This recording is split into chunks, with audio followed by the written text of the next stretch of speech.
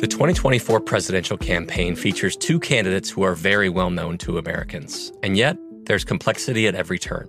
Criminal trials for one of those candidates. Young voters who are angry. The Campaign Moment podcast from the Washington Post gives you what matters. I'm Aaron Blake, and I'm covering my 10th election cycle. My colleagues and I have insights that you won't find anywhere else. So follow The Campaign Moment right now, wherever you're listening.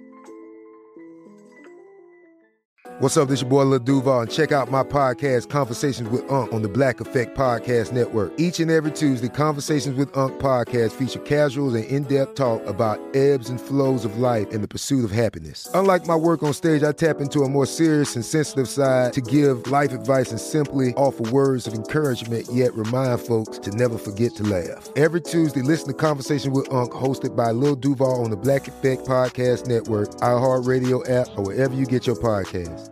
Presented by AT&T. Connecting changes everything. Body bags. Joe Scott Morgan has been on over 10,000 death scenes, and now he takes apart, in a way that only he can, the homicides that we are all investigating. Body bags. Joe Scott Morgan.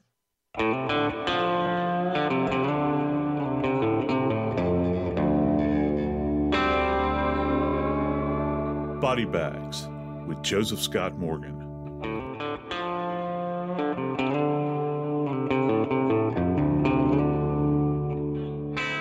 I don't know about y'all, but I got to tell you, I couldn't even fathom driving up to my property where my family had probably celebrated holidays and enjoyed one another's company for years and years, getting out of my vehicle and 10 o'clock at night, it's dark everywhere, and looking off in the distance and seeing two forms laying on the ground. It's the bodies of my wife and my son, apparently shot down there in that darkness on the evening of June 7th, 2021. That's when this nightmare started in the low country of South Carolina. I'm Joseph Scott Morgan, and this is Body Bags. Joining me today is Jackie Howard, executive producer of Crime Stories with Nancy Grace. Jackie, what can you tell us about what I'm calling the Murdaugh executions that took place on that fateful night? Joe, as you mentioned, Alec Murdaugh found their bodies around 10 p.m. near the kennels of their 1,700-acre property. During the 911 call, Alex Murdaugh was crying, and you could hear him telling the operators that he found his wife and his son shot. Details of this incident have been redacted as those reports have been released, but one of the main pieces of information that we do know is that the Murdaughs, Paul and Maggie, were shot with two different firearms. Paul, 22, was shot multiple times with a shotgun. His mother, 52-year-old Maggie, was killed with a semi-automatic rifle. And this has started an investigation that has taken so many twists and turns, including finding relations to three other deaths and a possible suicide attempt by the father, Alex Murdaugh. At the time of his death, Paul Murdaugh was facing a 3-felony count of boating under the influence charges concerning the accidental death of 19-year-old Mallory Beach. She was ejected from the boat when Paul, who was allegedly drunk driving at that time in February of 2019, ran into a piling and Mallory was ejected from the boat. There's also the death of Gloria Satterfield, the housekeeper, who died from a slip and fall. There's also Stephen Smith. He was a 19-year-old who was found in the middle of the roadway in July of 2020. There is information linking that death to this case as well. So far, no one has been criminally charged in connection with Maggie and Paul Murdaugh's death. The only charges that had been leveled so far were the charges that Paul Murdaugh was facing in relationship to the Mallory Beach death. So, Joe, there is a saying in broadcasting, there are more questions than answers. And in this case, it is so true. There are so many more questions than answers. So let's see what we can kind of figure out here. Let's start with finding the bodies. Alex Murdaugh called 911. The bodies were found near the kennels on the property. Where do we start? When I heard about this case, I was, it's not too often that you encounter a case as an investigator where you have actually a double, what would seem at least to be a double execution style homicide. And that's kind of what it's been portrayed as. And I have to say, the bodies, as we all know in most death investigations, are the central factor in a case. So just imagine, if you will, a wagon wheel that has a central hub. The bodies are actually that central hub, and everything else, just get this word picture in your mind, everything else just kind of radiates out from there, any kind of evidence gathering, that sort of thing. So the bodies, for our purposes, are the most essential piece of information, or they at least can give us the most essential information in this case. So the one thing that you want to consider as you're beginning to look at these bodies, and remember, Alec Murdaugh actually observed these bodies first, which is critical. He's the father, he's the husband, he's the one that actually found the bodies, as opposed to anyone else. It wasn't hired help, it wasn't extended family, it was him that had eyes on first.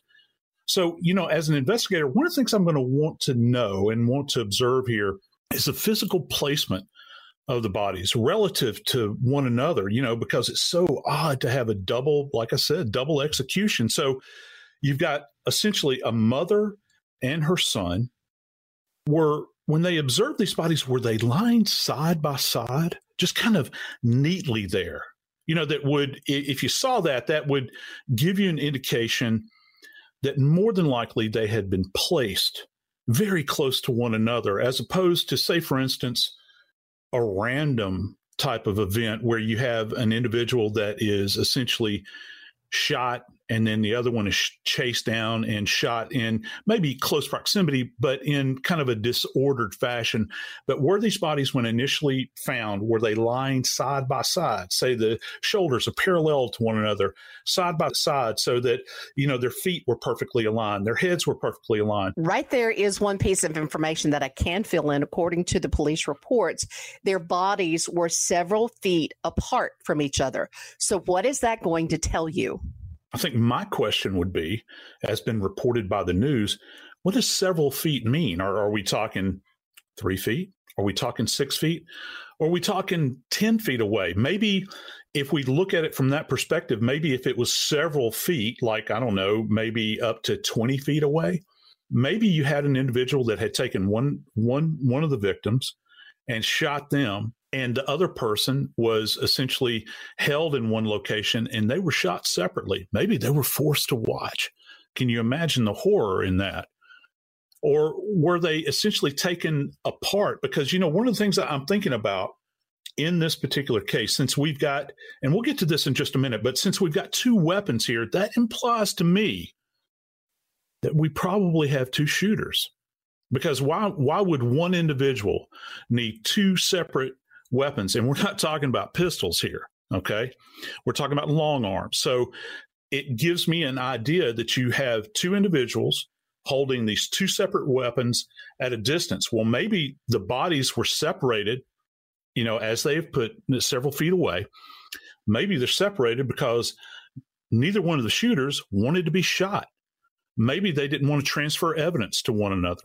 Maybe they did it not in sync, but they did it essentially with a pause, perhaps, to send a message or maybe to exact information from these 2 individuals. Maybe an individual had information that they wanted for another, and they essentially liquidated one before they liquidated the other. And I think all of these things are probably going through the minds of the police officers out there. Could one person, we talk about having 2 different weapons, but could one person have managed both weapons, considering one of them was an assault type rifle?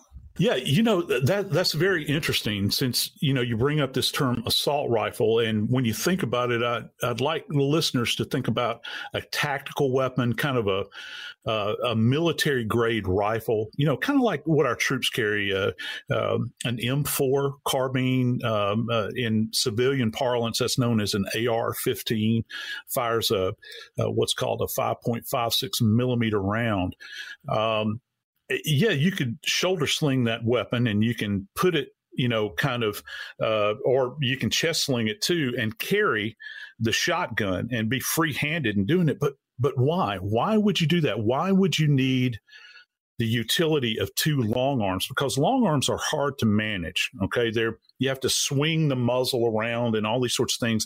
And if you're attempting to essentially kill two individuals, you want to have kind of an economy in movement. You want to be able to herd them in one particular direction. And that's another thing that comes in here that brings us back to the bodies. With the type of weapons that were used, and we know that each body was shot multiple times, what kind of damage does that do to a body? One of the things that we would be looking for with both of these weapons platforms, both a shotgun and a tactical weapon like this, the damage or the trauma that both of these weapons would inflict on either one of these subjects is going to be over the top. It's going to be massive, if you will. And a lot of that is going to be dependent upon where they are shot anatomically, where these are arranged. Say, for instance, if you have an individual that is shot in the head with a shotgun, not only are you having to deal with the actual projectile that is coming out of the end of that weapon. And think about this. If it was buckshot, you're talking about multiple, essentially 32 caliber slugs or pellets that are going downrange. So it'd be like being shot multiple times by a 32 caliber pistol, only at the same time. So just factor that into your thought relative to the amount of damage. And not only that, coming out of the muzzle of this weapon, you've got a tremendous amount of gas. So let's just say, for instance, someone took that weapon and placed it at the back of an individual's head. Not only are the projectiles being driven into the body, into the head, you're also talking about hot air. And what does hot air do? Well, it expands. And that's why you get these grotesque injuries sometimes, because we all know that hot air expands, it's superheated. And as it expands, it just does great destruction to the body. And, from what we understand, at least relative to Paul, he was probably shot multiple times with a shotgun. So it'd be and from an investigative standpoint, when you're examining the body, you want to try to understand, well, what attitude was his body in when he was fired upon? Was he twisted to the left? Was he facing the shooter, the muzzle of the weapon, if you will? Had he turned his back in order to run away, to try to put as much distance between himself and the shooter? And that's all critical when we're trying to assess the scene and the body and its relationship to everything else that surrounds this environment.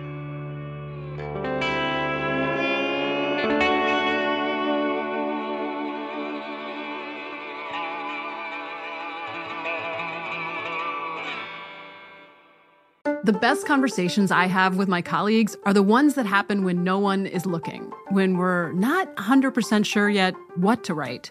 Hopefully, having conversations like this can help you figure out your own point of view. That's kind of our job as Washington Post opinions columnists. I'm Charles Lane, Deputy Opinion Editor. And I'm Amanda Ripley, a contributing columnist. We're going to bring you into these conversations on a new podcast called Impromptu. Follow Impromptu now, wherever you listen. Trinity School of Natural Health can help you be part of the fast-growing health and wellness industry. With an education that empowers communities, Trinity grads can change lives by applying natural health principles and techniques in holistic practices or stores selling nourishing health products. Offering 19 online programs that fit your busy schedule, you'll get training to help turn your passion into a career. Enroll today at trinityschool.org. That's trinityschool.org. Open a limited-time 11-month certificate at Kemba Financial Credit Union. At 5.25% APY, it's more than triple the national average, plus it's a safe and secure way to grow your money. Visit your local branch or kemba.org/cb for details. Offer expires May 31st, 2024. APY equals annual percentage yield. Restrictions apply. $500 minimum and $250,000 maximum deposit. Advantage status required. Comparison based on bank rate average. Federally insured by NCUA. I'm Katya Adler, host of The Global Story. Over the last 25 years, I've covered conflicts in the Middle East, political and economic crises in Europe, drug cartels in Mexico.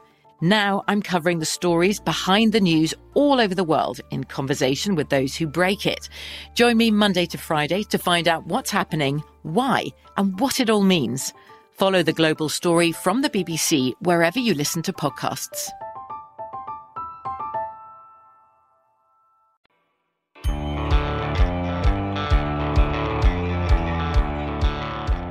We're talking about the execution-style murders of both Maggie and Paul Murdaugh in the Low Country of South Carolina. And specifically, we've been discussing what kind of damage can be expected to be inflicted by the weapons that were used in this case. Joe, talking about whether or not one person could have handled both weapons and been able to do this, let's talk about the distance.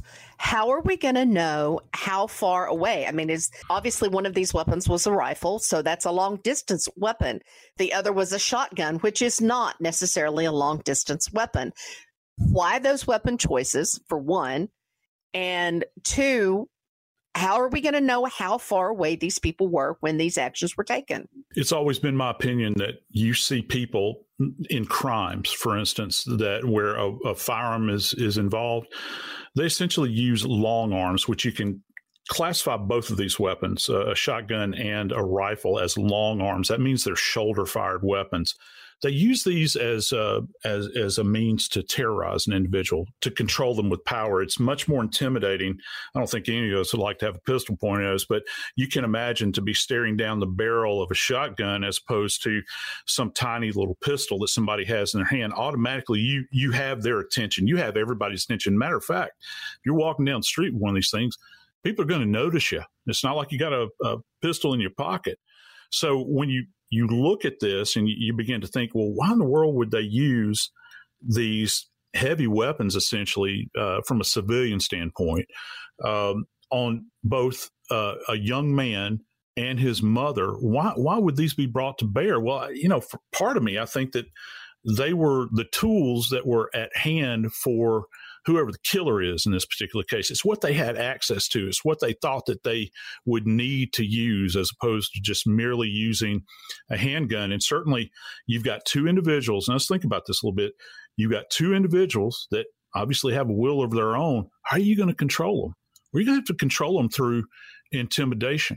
As you're maybe moving them out to this location in order to end their life, nobody's going to go willingly. But you stick the muzzle of that weapon in their face or in their back, and you begin to kind of prod them along toward what's going to wind up being their end. You have to have that force behind it. And I'm not talking about the pulling of the trigger. I'm just talking about the intimidation factor. Now, when it gets to both of these weapons, how are we going to tell how far away the individuals were? Well, with a shotgun, let's say, for instance, they're using ammunition like a buckshot, for instance. And again, this is the buckshot inside these shotgun shells. It's about, roughly 32 calibers. And that's a pistol round, but it's a pellet. And there's multiple of these in here, in each one of the shells. And so as you're firing this weapon, you're sending these pellets out of the end of the barrel, but that's not the only thing coming out of the end of the barrel. You've got unburned powder. You've got actually smoke that's coming out of the end of the barrel. You've got fire.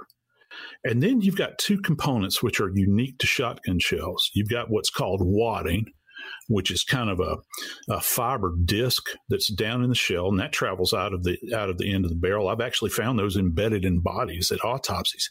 And then you have something else. It's called a shotgun shell cup, and it's a cup that's made out of plastic. It's got four little petals, just like a flower, if you can imagine that.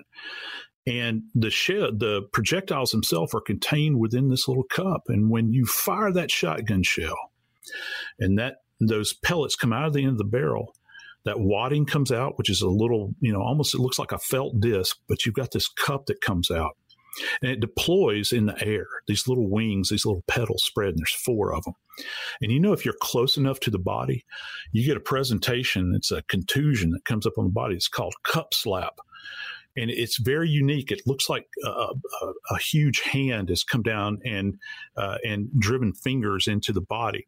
Now, if you're outside of a range of, I don't know, over about 7 to 8 feet with one of these shotgun shells, that cup is just going to fly away. But if you're closer than that,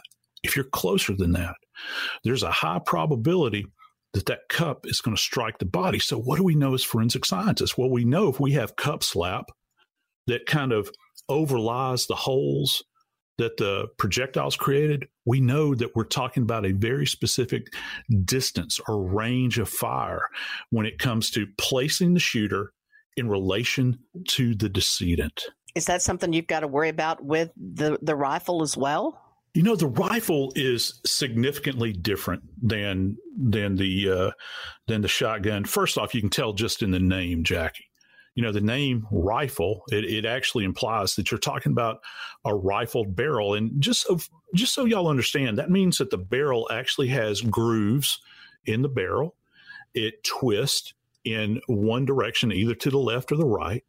And it's very specific. It actually leaves marks on the sides of the bullet. And that's one of the ways that we identify the bullet to match it up to a weapon. But when it comes to range of fire, the rifle is highly accurate. It's very, very powerful. So compared to the shotgun, the rifle has a higher muzzle velocity, which essentially means that the rate at which the projectile travels out of the end of that barrel is what we refer to as supersonic. That means it's above the speed of sound at that point in time. So it gives you kind of an idea. You know, we have that large crack that you hear when a rifle is fired. Now, one thing that does come out of the end of the barrel of a rifle, other than that projectile that just kind of slams into the body, is also going to be unburned powder. Now, this is significant because dependent upon the spread of that powder and how widely it has spread gives you an idea as to the range of fire. So just think about this. If you're looking at a rifle or a handgun, and handguns are rifled as well, after about 36 inches, the powder is just going to kind of drift away because it's not very aerodynamic. Because that bullet is spinning and it's staying right on target, it's going to drive right into the target. So if we're within about 36 inches of that body, guess what's going to happen? Hot gas is going to come out of the end of that muzzle. It's going to sear the wound potentially. We're also going to get powder, unburned powder, embedded into the surface surrounding the wound. And one more thing, we're going to get something that's referred to many times as bullet wipe. And bullet wipe is the grease that actually comes, you know, when bullets are fitted in to a cartridge, they're actually kind of greased up so that they will fit in and then it's crimped. You'll actually get what's called bullet wipe, where you'll see this kind of black material that's surrounding the wound itself. And this gives us an idea as to the range of fire with a rifle. Joe, just in listening to your details about the positioning of the body, the types of ammunition that can be used, the distance, there are so many things there. You're looking at a crime scene that's going to take a tremendous amount of time to process. Oh, my gosh. You know, hours. You know, it's one thing. And again, you know, I think folks can understand this pretty easily. I know if I can understand it, y'all can. The more bodies you have, the more evidence you're going to have, and the more time that's going to have to be expended. When SLED, that's the state police in South Carolina, showed up, they had to bring full force out there relative to their forensics people to work the scene. And the way we do this, if we have multiple bodies at a scene, I've worked a lot of homicides where I have like a mass shooting, okay? You don't have one investigator that's essentially working every individual person. Well, why is that? Well, because you're going to miss details. And trust me, in a case like this, there are a ton of details. So what will happen is that you will have a team of investigators that essentially will work these bodies individually, and then they'll compile their reports. But, you know, when you begin to think about it, what do you have to recover at the scene relative to this shooting? You've got, if these were semi-automatic weapons that were being fired, that means you've got ejected shell casings. That's the spent casings. And you have to consider those as to where they were ejected to. Was the person moving around a lot when they're firing this weapon? So you've got spent brass, as it's called, all over the place, or spent shotgun hulls or shells all over the place. And that gives you an indication that not only were the victims maybe moving, but the shooter was moving, okay, kind of migrating around the body, if you will. So you have to take all of that into account. And then you have to compare where these two shootings took place and try to get a measurement for the distance apart that all of these shotgun shells are dispersed over. And one of the other reasons that it's so complicated, I'm still not convinced that they were absolutely shot at this location.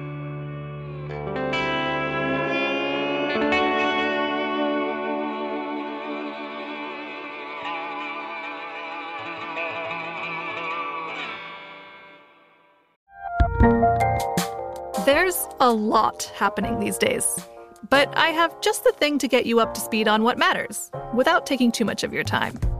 The 7 from the Washington Post is a podcast that gives you the 7 most important and interesting stories, and we always try to save room for something fun.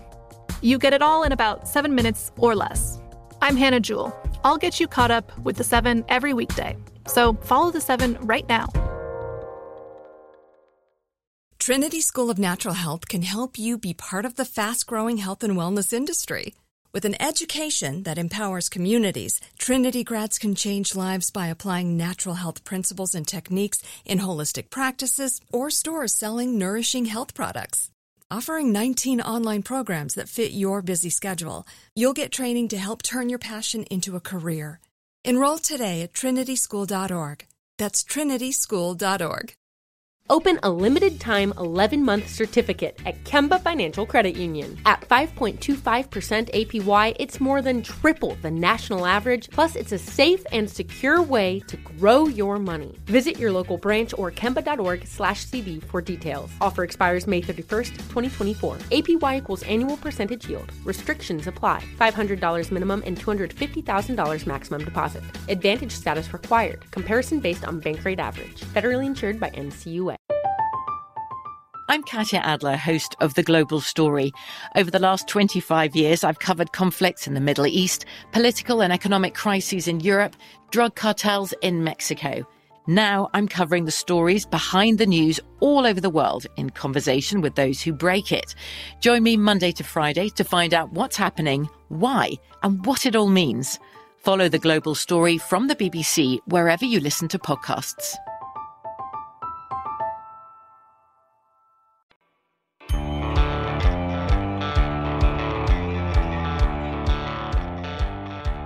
We're talking about the brutal execution of a mother and her son.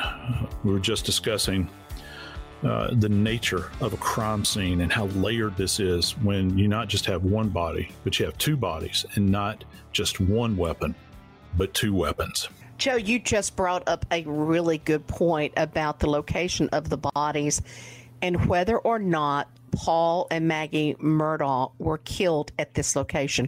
We don't know that. So, number one, how will we know if they were killed at this location?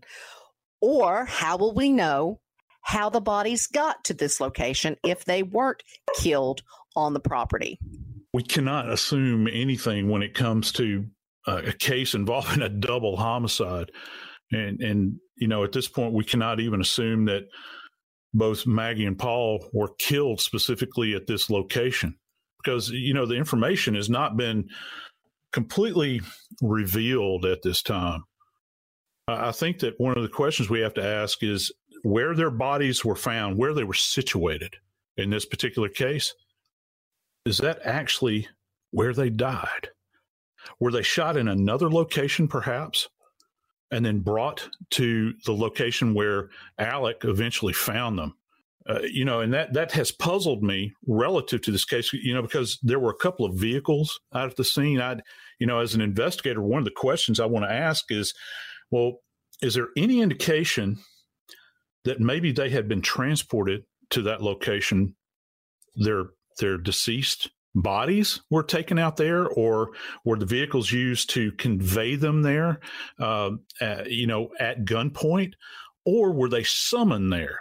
Were they summoned there to meet specifically at that location, to meet someone who would have access to that property? Essentially what it comes down to is, how did they arrive at their end, if you will? And that's a big question. So when you're thinking about this, you have to think, well, if they were not shot there, then and shot somewhere else on the property, did someone physically pick the bodies up, place them there, and lay them in these positions? Were they drugged? Well, if they were drugged to those locations, guess what we're going to have? We might have bloody drag marks that lead back through the grass there. Maybe they were shot against a building somewhere, and there's actually blood staining on a wall somewhere. But when we think about, were they picked up and carried after they were injured? You know what that means? That means that whoever carried them, because the scene would have been a bloody mess, we would be dealing with something that's called blood transfer. And essentially all that means is that the blood from these bodies would have transferred on to the individuals that were carrying that. It means that they would have just been covered in blood.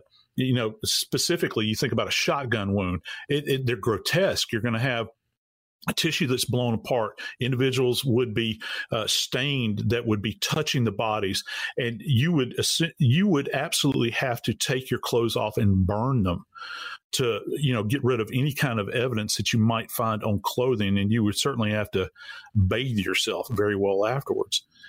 And you go back to the vehicles. Well, if they were transported in a vehicle after they had been shot, there would be blood staining that was left within that vehicle. And again, that's transfer blood. If they're shot in a vehicle, you're going to have more of a dynamic event in there where you have high velocity blood staining that'll be on the interior of the car.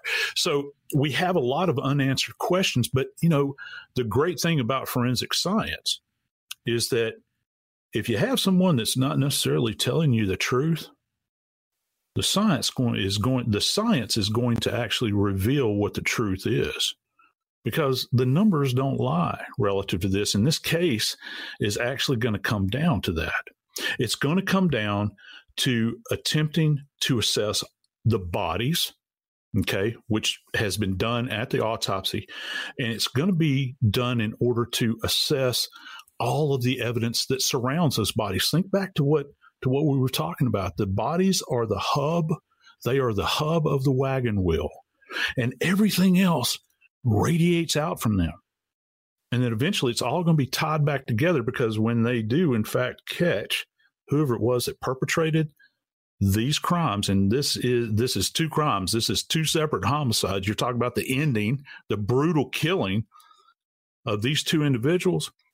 Folks are going to be charged, and they're going to be prosecuted. And it is key that all of this information, all of the forensic science that's involved in this case, be tied up in a neat little package so that the people on the jury can understand it, because this is a highly, highly complex case.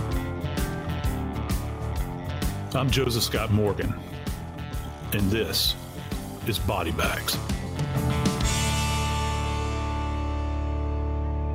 The journey to a smoke-free future can be a long and winding road, but if you're ready for a change, consider taking Zyn for a spin.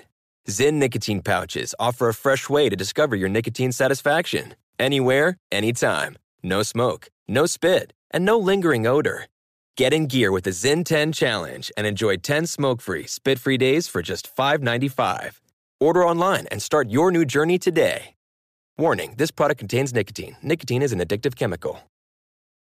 Big thank you to our partner making today's crime stories possible. It's Leesa Mattress. Leesa's Sapira Hybrid has been named Wirecutter's best hybrid mattress 5 years running. For a limited time, save up to $700 off select mattresses plus 2 free pillows. Go to Leesa.com/Nancy for an additional $50 off mattresses and select goods. That's LEESA.com/Nancy.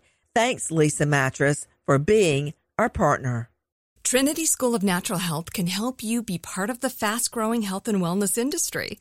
With an education that empowers communities, Trinity grads can change lives by applying natural health principles and techniques in holistic practices or stores selling nourishing health products. offering 19 online programs that fit your busy schedule. You'll get training to help turn your passion into a career. Enroll today at trinityschool.org. That's trinityschool.org. Pause for a big thank you to our partner making today's program possible. Managing your diabetes just got easier. The powerful new Dexcom G7 lets you see your glucose numbers on your compatible watch and phone without finger sticks. Amazing. And because Dexcom G7 is the most accurate CGM system, you can be confident in your food, your exercise, and medication decisions. All those decisions can lead to big results, like more time in range and a lower A1C.